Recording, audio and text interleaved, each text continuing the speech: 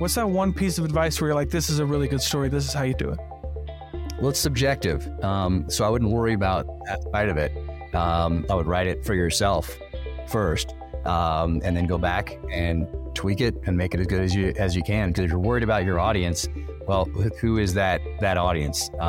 Two people that have the exact same backgrounds, the exact same, let's say, political views, exact same likes and dislikes. Well, guess what? One of them might love your whatever you write, and the other person might hate it. And so if you spend time worried about that side of it, then you're really not going to make the best story that you can make as an author, because it is so personal.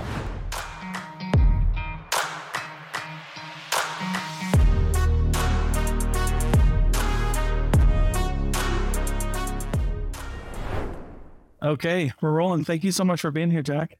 Oh, thanks so much for having me. This is awesome. Yeah, I know. I'm really excited. This is probably one of the bigger interviews I've ever done. So this is a real honor for me. Oh, man. Cool. I want to kick it off with a question right out of the gate. You obviously, you have a book coming out, Only the Dead. You've been in the military. I think it was 20 years, Navy SEAL, all that good stuff. So there were a lot of surprises in the military. My question is, what was the biggest surprise for you starting a business or writing your book? Like, what surprised you the most when you were on that venture? Yeah, the answer to that one is that it's a lot more than just writing. And I didn't anticipate that until I think maybe a month before the first book came out. So it came out in March of 2018.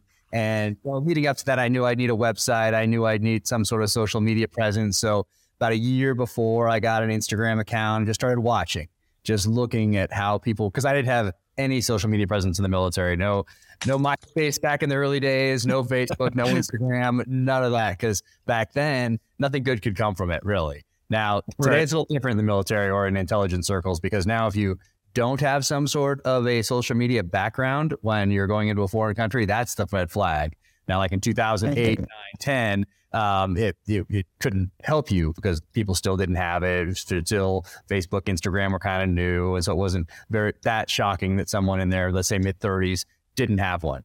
Now, someone that goes into a foreign country without a social media presence in their mid-30s, or one that just got created, that's the red flag right there. So point being, I knew nothing about the social media space. I was not comfortable in that space. What I thought an author did was write a book, send it to New York. I could just come up here to the mountains in Park City. It'd be in my cabin, send the book to New York, do some edits back and forth maybe, and then it would come out, and then I start on my next one.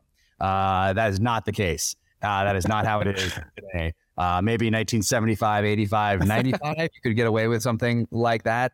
And today probably you can if you're an outlier. But if you're building a business, essentially a readership and audience from the ground up, you have to do these things that you maybe didn't have to do in 1975, 85, 95, especially if your last name was King or Patterson or Grisham. Last names still on that New York Times list today that could build an audience during that time when legacy media was more important. People weren't as concerned with knowing the person behind the product like they are today. So I guess the biggest surprise was that I had to build a business and write the books. And I would say I look at myself as an entrepreneur for sure, and a good one, not a good businessman. Like, I am just happy to be here type thing. Like, that's why you have agents. That's why you have business manager. That's why you have all that sort of thing. So you can work on that creative, being the entrepreneur, looking at that battle space, looking at gaps in the enemy's defenses. Where can you capitalize on momentum? How can you adapt to a changing landscape? Which is how I looked at the entire industry as I stepped into it and realized that most authors are still relying on their publisher to do the publicity, to build the readership, just like you would have done in 1985 or 95. But today, that landscape has shifted, that has morphed. And so you need to adapt to that changing landscape, which is what I did. So what I do is I want to add value to people's lives throughout the year, whether it's an Instagram post, a blog post. Every single sentence in any of those get as much attention as any sentence in my novel. Because people are trusting me with their time, whether they're reading the book, listening to the book, or following me on social media, reading the blog, listening to the podcast, whatever they're doing, they're trusting me with time they're never going to get back. And so that's something I take extremely seriously. And so I want to add value to them throughout the entire year. And then when the book comes out, hopefully a good enough percentage of them will get it or listen to it. Yeah. Well, I mean, that's a really interesting approach because like I mentioned kind of brief before we started recording, I've interviewed a lot of authors and that's really a common theme. They're like, man, I just want to write. I didn't know I'd have to go sell it or go on these tours and stuff like that. What was the hardest thing about adapting to social media for you? I mean, going so long without it and maybe even like, because there's some parts of the military that have that, maybe that adverse look on it, right? Where it's like, this is only bad things come from this. What was it like for you kind of breaking out of your shell and kind of opening up your life to that, right? Because you've talked a lot about your family in previous interviews. So was that a little uncomfortable at the beginning? Oh yeah. And it's still uncomfortable. But it's necessary. So if you want to have that connection, and I do want to thank people. So I want to thank everyone who took a risk on me as a new author, and social media is a way to do that, as a way to connect and be able to thank people that reach out and say, hey, I got my mom your book. She loved it. And then she told her friend at work and now they're big fans and they listen to the podcast or whatever it is. I want to thank them. And back in the day, the only place you could do that is at a book signing. Or maybe if you were on like CBS This Morning or Larry King Live. And once again, those are only for those top tier authors, whose last names we all know. You could, at the end of the interview, say, hey, and thank you so much to everybody, to every fan who gets the book and tells a friend. Like, you could do that, but you couldn't interact individually with anyone. And I can do that. I can say thank you on social media. So the hardest part is definitely being open. And then for me, I don't want to, I share on interviews and stuff. I talk about my family, but you may have noticed I don't post pictures of the kids on social media. I don't talk about their names on social media. My wife on social media, like that sort of thing. It would be very unnatural if I didn't talk about it in having a conversation. But on social media, I don't. I just for security reasons, I don't like to put their faces and names and stuff out there. Yeah. That's just that makes a lot of sense. But it's just always fun to like hear about a new author. Now you grew up like really enjoying reading, and I've got your books. I'm working through the series right now. I'm excited for May 17th. But it's so crazy for me because I've also done a lot of work in the past, like business owners who've come out of like the military. And so, in the military, it's very like, I didn't serve, but I'm grateful to everyone who did. But I know that it's very like routine and there's like a structure to the daily life in the military, right?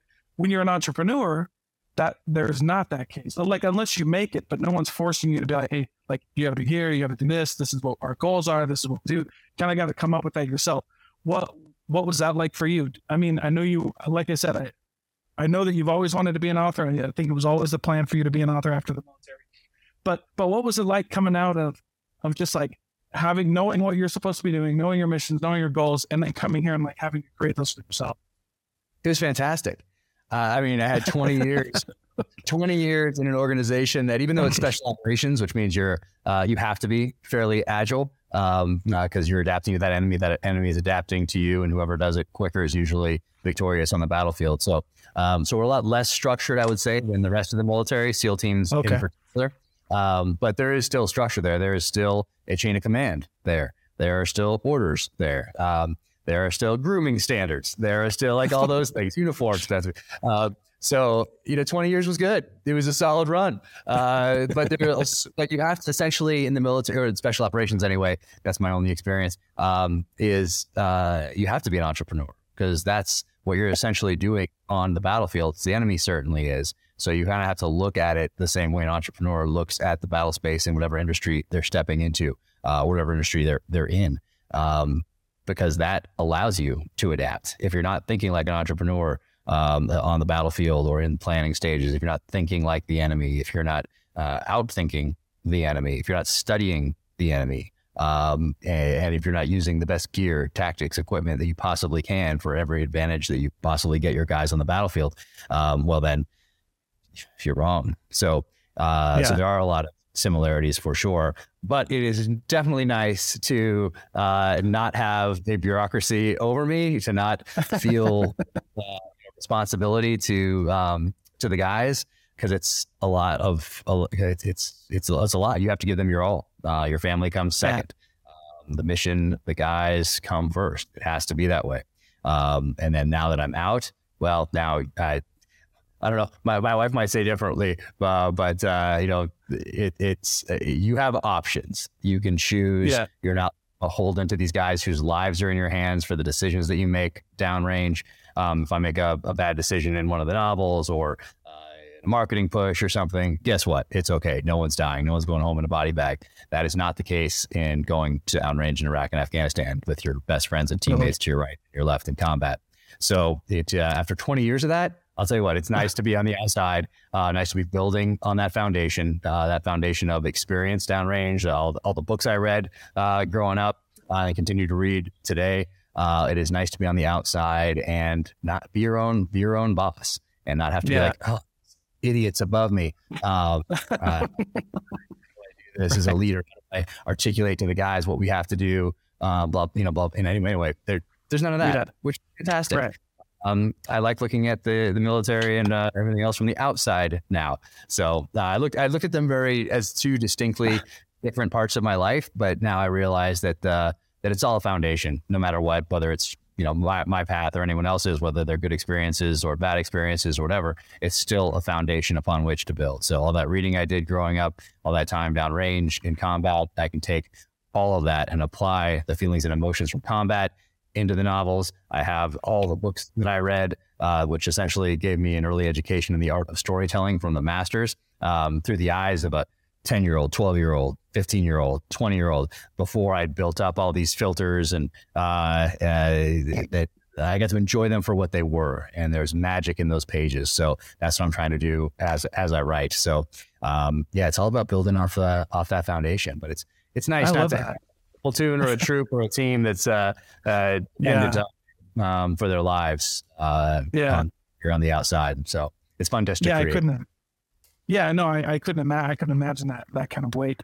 You mentioned a couple things. One of the things that I kind of wanted to go back on that you mentioned was, some of the similarities between being in battle and combat and being an entrepreneur. And, you mentioned knowing the battlefield, knowing the lay of the land, knowing your enemy and all those things. Can you expound upon a little bit more on that, about like how, business, because there's a lot of things that we missed, right? Like I got my MBA and it's all theory, right, in the textbook, but I feel like you have a little more in a really real sense, like what that's like to and what's important when you're looking, like, for example, like when you're surveying the battlefield, like that would be like knowing your market, knowing your niche or whatever, right? But like it's all fluffy in an MBA textbook.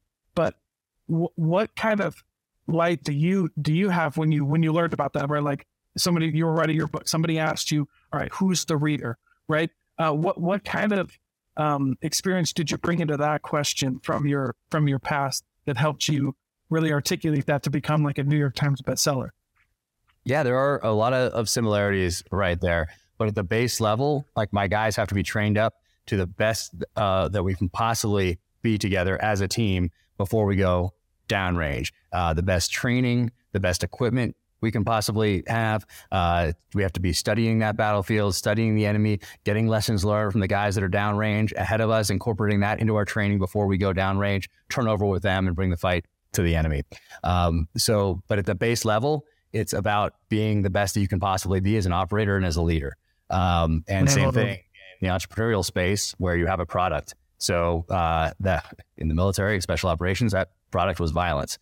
Here, it's a widget. So what is that widget? For me, it's books. So the books have to be the best that they can possibly be. That always has to be the case. So if you start worrying about all the other stuff too early, you're taking bandwidth away from making your widget the best that it can possibly be. So I didn't worry about agents. I didn't worry about publishers. I didn't worry about Instagram. I didn't worry about a website. I didn't worry about branding, marketing. None of that was part of my calculus, except knowing that it was something off in the distance at some point as I was typing. And that allowed me to take all my focus and put that into the book. So into the widget, if whatever you have out there. Uh-huh.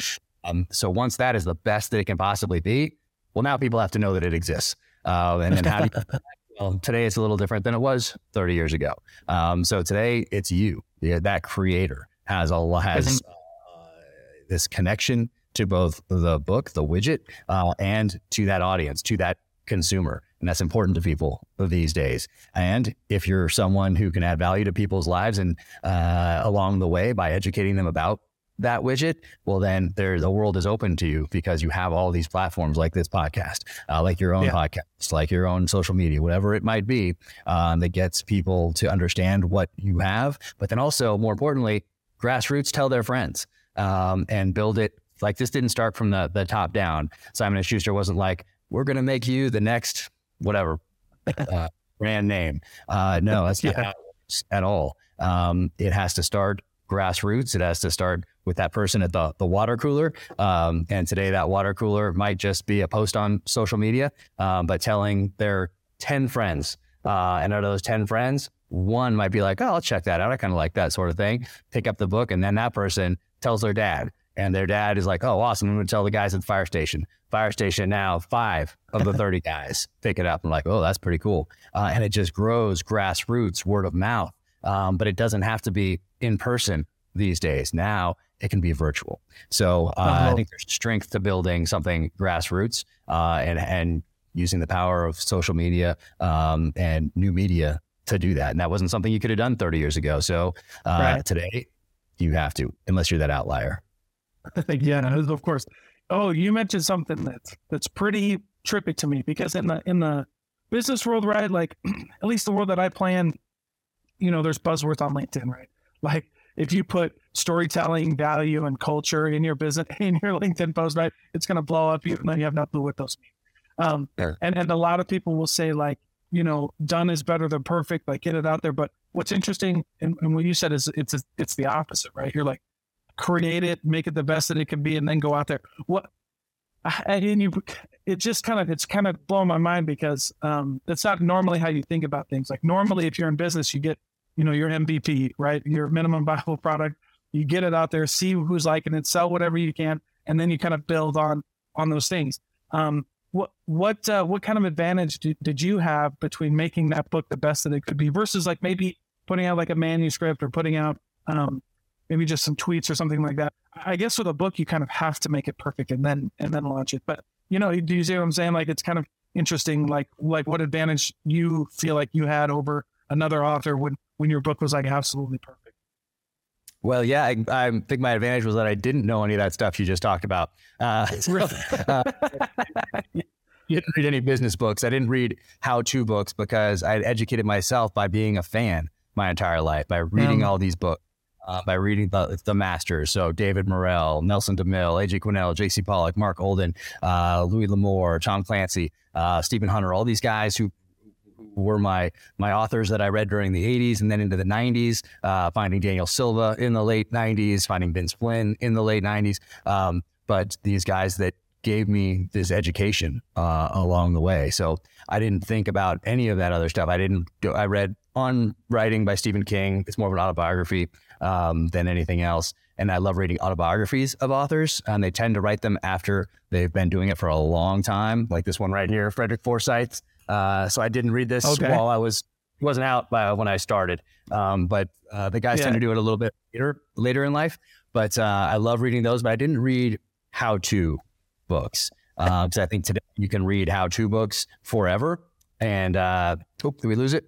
Oh, there you go. Yeah, I think today you can read how-to books forever and spend 10 years reading about how other people did things when you really need to do it. You need to, whatever it is, get in that gym, build your widget, write your book, write your song, paint your picture, whatever it is, whatever you're doing, you need to actually do it. And I think everybody has a different threshold for what they're comfortable with as far as kind of the how-to books, how-to videos. But with all the information out there today, you can do that for the rest of your life. Eventually, you have to execute. So get in there and make it the best it can possibly be. And for me, having the book be the best that I could possibly make it. And for each book, that's remained the case, not just to get something out there, because people are trusting me with this time that they're never going to get back. Once it's gone, it's gone. That's what we all have in common. No matter where in the world we live, what we do for a living, who our parents are, that's the one thing that we all have in common. Once that time is gone, we are never getting it back. So for me, that's how I build trust with my readers and my audiences, by making that book the best that it can possibly be. Not saying it's the best book, but the best that I can possibly make it. And you can say that honestly. And people recognize that. And it's a subjective thing in this case. It's, it's not Microsoft Word. It's, it's not something that you can be like, oh, this feature doesn't work. It's subjective, like any piece of art. And today people get to tell you, people get to comment on it and tell you on Instagram or tell you on Amazon reviews how much they hate you. And that's okay. That's a part of it these days. I think the last thing you said was like negative reviews, which I saw you did the podcast episode where you reviewed some of those.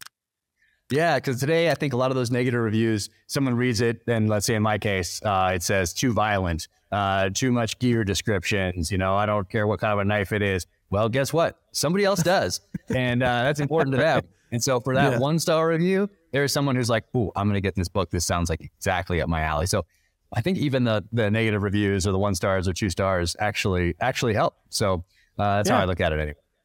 I think they do help. I think, and one of the questions that I love asking authors is the question that you kind of just mentioned. Because there's always going to be haters. There's nothing you can do about it.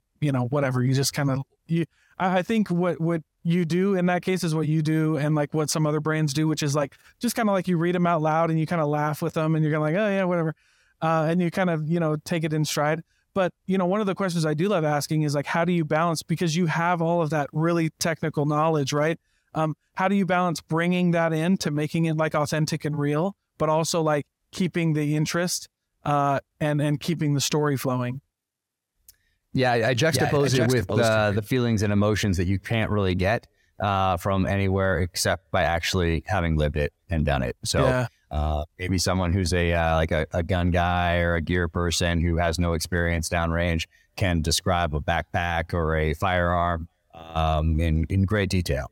But what they then need to do if they're writing these kind of thrillers is either imagine what it's like to be behind that sniper rifle at the height of the war, pressing the trigger, or interview someone who did that. And then if you don't have that experience and you're interviewing someone who does, that answer to your question or questions is going to get filtered through other interviews you've done, other interviews you've watched, movies, books, preconceived notions, biases. And then it's going to get regurgitated and put back on to the page after it goes through all of those filters.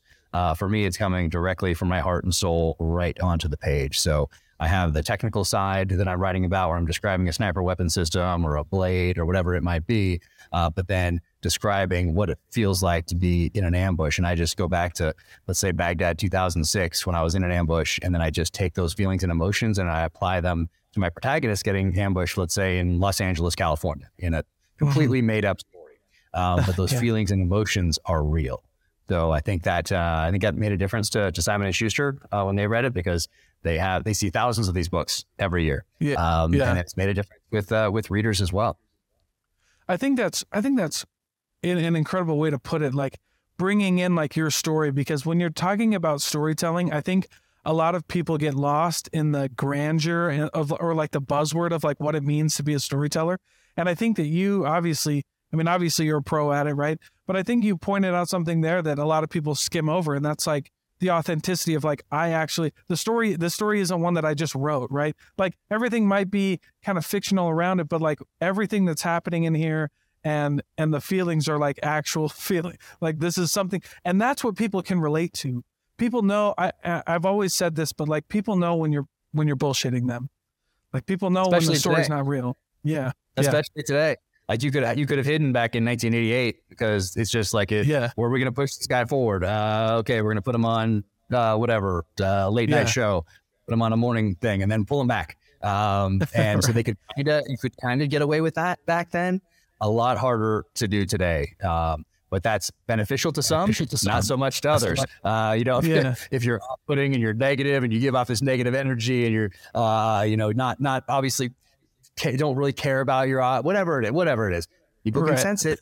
People can tell. So you might be able to facade for a little bit, but people will be able to see through it eventually, especially the more you interact and that's what people expect these days, or that's what they want these days. And it's a great opportunity for authors or for anyone to thank their audience. So whether it's business, you can thank someone for trying out your product or incorporating it into their business, and you can thank them, and then you can be there to help them as it develops, or they need to adapt it, or whatever else it might be. As you come out with something new that might help them, you can really stay connected these days in a way where you couldn't 30 years ago.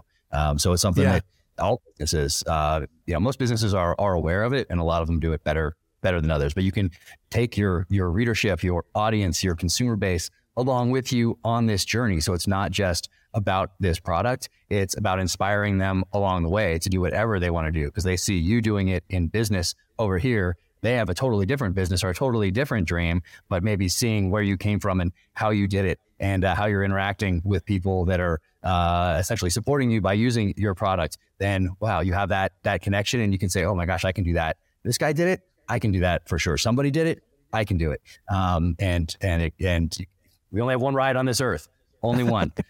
We get to decide how we're going to spend it and how we're going to influence those around us. And that's all up to us as individuals. So today, you know what, there's a lot more opportunity than there was 30, 40 years ago. That's for sure. Yeah. No, that's an amazing point. What made you, I mean, obviously I've talked about this, but was there like a critical point in your history where you were like, where you went from, I'd like to write a book, that'd be nice, to like, I have to write a book, like this is going to get done? Always. By sixth grade, I would say, was fifth or sixth grade. I wanted to be a SEAL since I was in third grade. Found out what SEALs were very early on, and just set my sights on that goal. So no matter what I was doing, whether I was running cross country or playing lacrosse or whatever else, I was always thinking like, how's this going to help me as an operator and a leader later down the line? Wow. Same thing with reading. I was always thinking, hey, how's this book going to help me as an operator, as a leader, as a strategist, as a tactician later down the line? Some of my earliest memories are of the 1979 Iranian hostage crisis, and seeing Americans blindfolded, seeing the aftermath of Desert One, and wondering why we're the United States. I've watched all these movies with my dad where the U.S. comes in and saves the day, and now all of a sudden we have these hostages that we haven't rescued, and we have a Walter Cronkite counting the days down on the evening news every single night. And then I just naturally gravitated towards those headlines, towards the Time magazine and Newsweek that came across with headlines about that, about the 1983 Beirut barracks bombing, about TWA 847, about Achille Laurel, about Pan Am 103. So all of those things, I just knew that terrorism would be my war of the future. And I was going to prepare myself even back then by reading all the nonfiction I could about insurgencies and counterinsurgencies and terrorism and special operations. Anything I could possibly do to build that foundation, I thought was my responsibility, even in those early ages, even at age 10, 11, 12, 13. That's what I was doing because my mom was a librarian. So it was very natural for me to read and grow up with this love of books. But then guess what? In the early 80s, you could almost exhaust everything written about special operations, SEALs in particular. So what I did was then about fifth grade, I started reading the same things that my parents were reading. That's when Hunt for Red October came out. By sixth grade, for sure, I was reading the same kind of thrillers that I write today. And a lot of the protagonists, a lot of the main characters in those novels had backgrounds that I wanted in real life one day. So they were Navy SEALs in Vietnam. They were Army Special Forces in Vietnam. They were Marine snipers in Vietnam. They were CIA paramilitary guys in Vietnam. So I went into these books thinking, okay, Nelson DeMille, he was an infantry soldier in Vietnam. He's definitely done his research into the CIA. David Morrell created the character Rambo back in 1972 with his debut novel, First Blood. Well, he's definitely done some research into Army Special Forces. So I was relying on these authors and their research in the pages of fictional and thrillers. And I was learning at the same time while I was giving myself an education in the art of storytelling, which I didn't really realize at the time. I was just enjoying those books. So yeah, it all started with reading.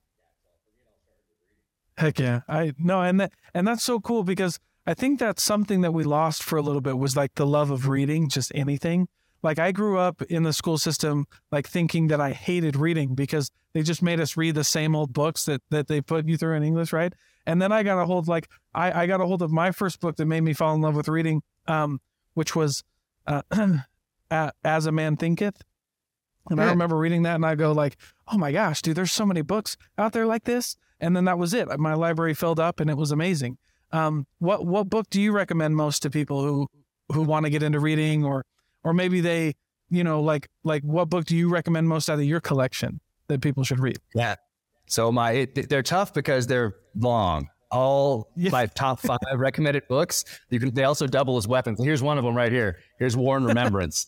It's pretty thick. You read Winds of War first. Herman Wouk, amazing. Winds of War first, followed by War and Remembrance, Caine Mutiny. But my top 5 books are Once an Eagle by Anton Meyer. It's historical fiction and follows 2 guys from right before World War I up to Vietnam. And it really juxtaposes these 2 leaders, one who starts as an officer, one who starts enlisted and gets a battlefield commission in World War I, and how they move their way up the ranks, and how this political animal right here is just a little bit ahead of that guy that got that battlefield commission. But I gifted it to guys in the SEAL teams as they were starting their time in the profession of arms, and I would write a letter and put it in the front of the book and tell them why I was giving them this book, and then I'd have another letter at the end that I'd seal. And they had to read the book. Where is it? Do I have one yet? Do I have one? Pretty close at hand. But it's thick.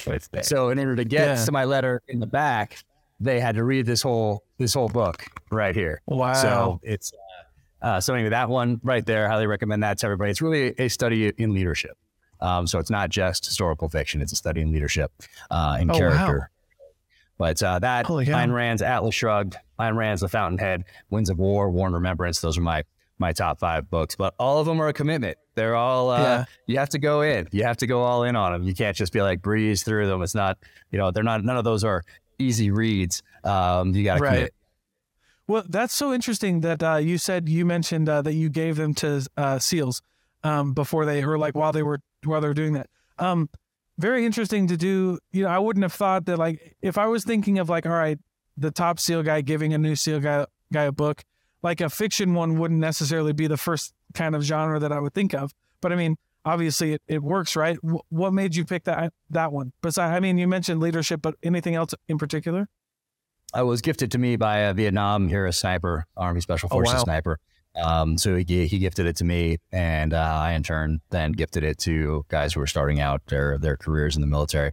But cool. It's really historical fiction. So yes, it's fiction, but it's so the characters are fictional characters, but the events are real. So you're learning about World War I, about the lead up to World War II, those interwar years. You're learning about the post World War II years. So you're learning a lot as you go along, while at the same time you're taking lessons in leadership, but not just in leadership for a company or for the military, but for life in general. And really the lesson of the book, and I probably shouldn't say this because now people won't read it. They'll be like, oh, I got it already.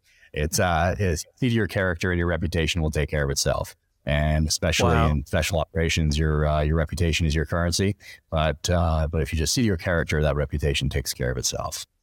Wow. I love that. That's amazing. Was writing the books, all the Jack Reese books, was that therapeutic for you after coming out of it 20 years? Oh, yeah. Yes. And I didn't realize that at the start. I thought just, hey, I'm going to write a book. It's going to be good because I've been studying my whole life and I've been wanting to do this and I have this experience now. And so I never really worried about it not happening. I didn't worry about finding an agent, finding the story being good, getting published. I never worried about any of that stuff. In my mind, it was a foregone conclusion that it would happen because I think it's because I wanted to do it from such an early age. And I just kept that kind of naivete with me, which is great.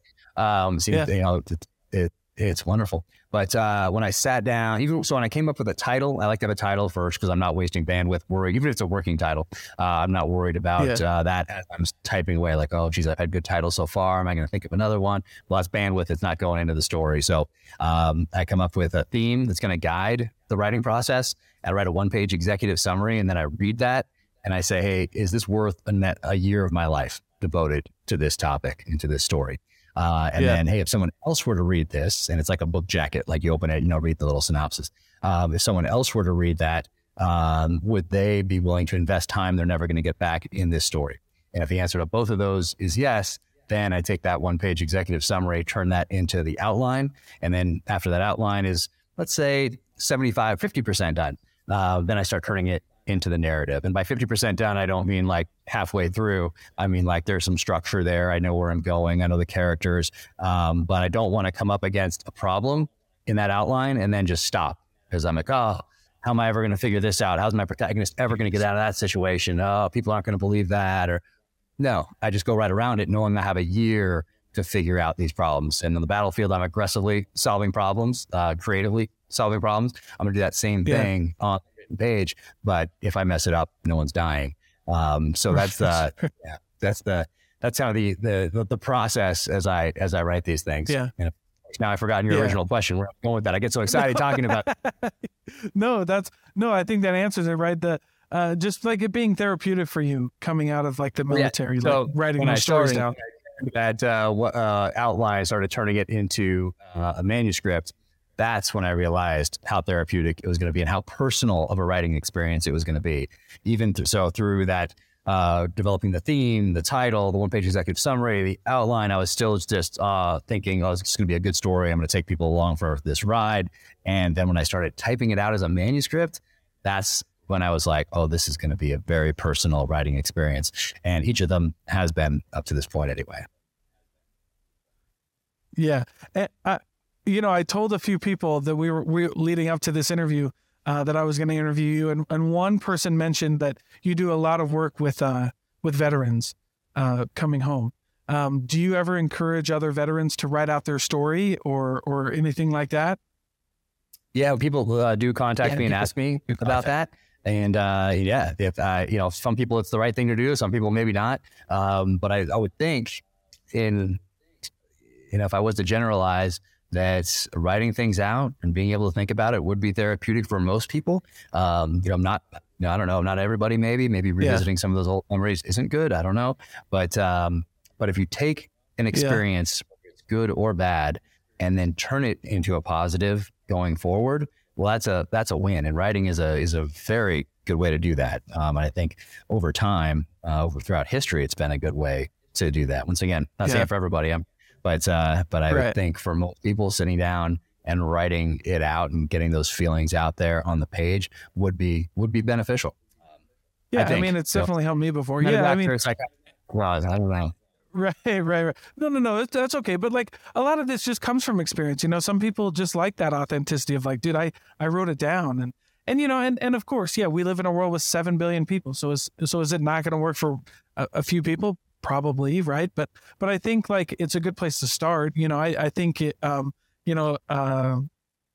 is his name blinking? But Jordan Peterson talks about self-authoring, and writing it down and working through it in your head and things like that. And how it works for people.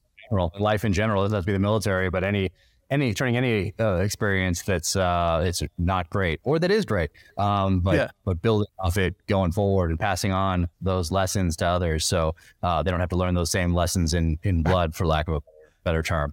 And so we can all grow by those lessons going forward as wisdom is, and then maybe knowing you had a part in that is I can't. I don't see that as being a negative. Then a lot of people just reach out to me about writing in general, and they're worried that their book's not going to be good or whatever. How do you get an agent or what? Oh, hey, don't worry about any of that. So in fiction, you have to have the manuscript, the whole book done. Nonfiction, you have other options. You can sell like an idea, a story, a chapter, the idea of a story, a chapter, that sort of a thing, an outline. So there are more options on the nonfiction side, but in fiction, that book has to be done, and it has to be the best that you can possibly make it before you find an agent. So I tell people just to get it down there and don't worry about it being good. Give yourself permission to write a bad chapter. Give yourself permission to write a bad sentence. Give yourself permission to write a bad book. And guess what? Once it's done, you can go back and make it good. But get it out there first. And so I think that's Tell me about what it means to write like a good story. Like if you were going to give a business person or an author, anybody, like somebody comes up to you and they're like, how do I tell a really good story? What's that one piece of advice where you're like, this is a really good story, this is how you do it? Well, it's subjective. So I wouldn't worry about that side of it. I would write it for yourself first, and then go back and tweak it and make it as good as you can. Because if you're worried about your audience, well, who is that audience? Two people that have the exact same backgrounds, the exact same, let's say, political views, exact same likes and dislikes. Well, guess what? One of them might love your whatever you write, and the other person might hate it. And so if you spend time worried about that side of it, then you're really not going to make the best story that you can make as an author, because it is so personal. So I wouldn't worry about that side of it. And there are elements, of course, to storytelling, but for me, I found out what those were by reading, by being a fan of the genre, by watching adaptations from books to film, growing up, discovering Joseph Campbell and Hero with a Thousand Faces, Hero's Journey very early on when he did a series of interviews with Bill Moyers on PBS called The Power of Myth back in 1988. I watched those with my mom, and he talked about how his book influenced George Lucas and for Star Wars, of course. That was enthralling for me. But I think that's the key is to, if there is such thing as a key, is just writing something that you would want to read as a storyteller. Get that down there. And if you do that, then, it doesn't really matter what anybody else thinks, because some people will love it and some people will hate it. And that's just how it goes. Wow. Yeah. You're giving me, it's such a good thing to think about. And I love these interviews because it makes you just take a step back. Because like I said, I've gone through MBA, I've gone through a lot of formal schooling or whatever. And it always really frustrated me when like you start an idea with like somebody else. And I'm like, no, man, some of the best stories are like, well, I was just talking to my wife about this, but the song, I don't know if it's a really famous song, but like Fast Car by Tracy Chapman. Yeah. Everybody loves that. Everybody loves that song because that's her. You know what I mean? Like, and not only is it her, but because it's so her, like we can all relate to that. Like it just brings out the empathy in everybody. And I doubt a lot of these song artists or authors like yourself just sit down. What does my audience want to read? Like, no, they want you, right? They want you to be present. They want you to be authentic. And I think that that's a really big lesson that in business we just skim over. We want everybody to buy our product. And I think that one of the biggest things that people miss is like, not everyone's going to want to buy it. You know what I mean? And that's okay. It has to be okay because it's already foretold. Already know that there's the 99% of people like Top Gun. Guess what? There was that 1% of people that didn't like that movie. You can't please everybody. Right. So that's just how it goes. But I think that there probably are a lot of people that write, just like there are a lot of people in business that are more worried with an audience reaction or whatever else it might be than with the product itself. That's certainly a way to go. I'm not saying my way is the right way. It's just sharing my. It's just the way that I do it. But you certainly can be successful doing it the other way too, I would guess. But I just wouldn't know how to do it that way. Well, I mean, I think, to each his own, but I think there's something special about just putting your whole heart out there and letting people, react to it, because most people... and the other side of it, that when you do that, those reviews, that 1% that hates Top Gun, that hurts more because you put so much of yourself into it that it's not kind of an antiseptic by a formula that just you're doing to sell a book, or you're doing to sell a movie, or you're doing to sell a widget, whatever it might be. Once it becomes so personal, well, then those reviews sting a lot more, especially if you're an artist. I think maybe it might be a little more sensitive because art is so personal. Whereas if you have a pen and people don't like your pen and you're not a pen guy, then it didn't work, and that's fine. We're going to go on to the next thing and try it with a pencil next time, whatever it is. I don't know. But you're not so invested in this. This isn't you. And it could be if you're a pen person, but if you're not a pen person and you just want to sell some pens to the masses and it didn't work, okay, we're going to go on to that next thing. But if it's so, art is just a very personal thing. So those spears that get thrown, those arrows that get launched, tend to hurt a little more. And that's just kind of how it goes. You got to know that. That's so true. I have either. You can't defend. There's no shield. All of them. So you're just kind of out there, and those arrows are coming, and they're going to hit. Right. No, I totally have that same experience with my podcast. Like, so there's a couple negative reviews and I'm like, you didn't even listen to it. Screw you, man. I'm like, that man. And there's not. So a certain percentage are going to hate you without even looking at your piece of art, reading your book, listening to your book, watching, listening to your podcast. There's just going to be a certain percentage, and that you kind of just got to factor that in and let those ones whiz by, Okay. Yeah. Right. No, Jack, this has been like a really awesome pleasure. Tell everybody where they can get your book, though. It's Only the Dead, coming out May 17th, but where can they buy it? What can they look forward to? Yeah. So we can go anywhere books are sold, but officialjackcarr.com, that is the website. And then on the social media, Jack Carr USA. And I interact with people on Instagram and Twitter I think some post to Facebook and maybe LinkedIn too, but 4 is too much. Yeah. 2 is almost too much, but those were Instagram and Twitter are where I personally interact with people. Hang out. All right, cool. Well, thank you so much, Jack. It was awesome having this interview. No, thanks so much for having me. I really appreciate it. This was fun.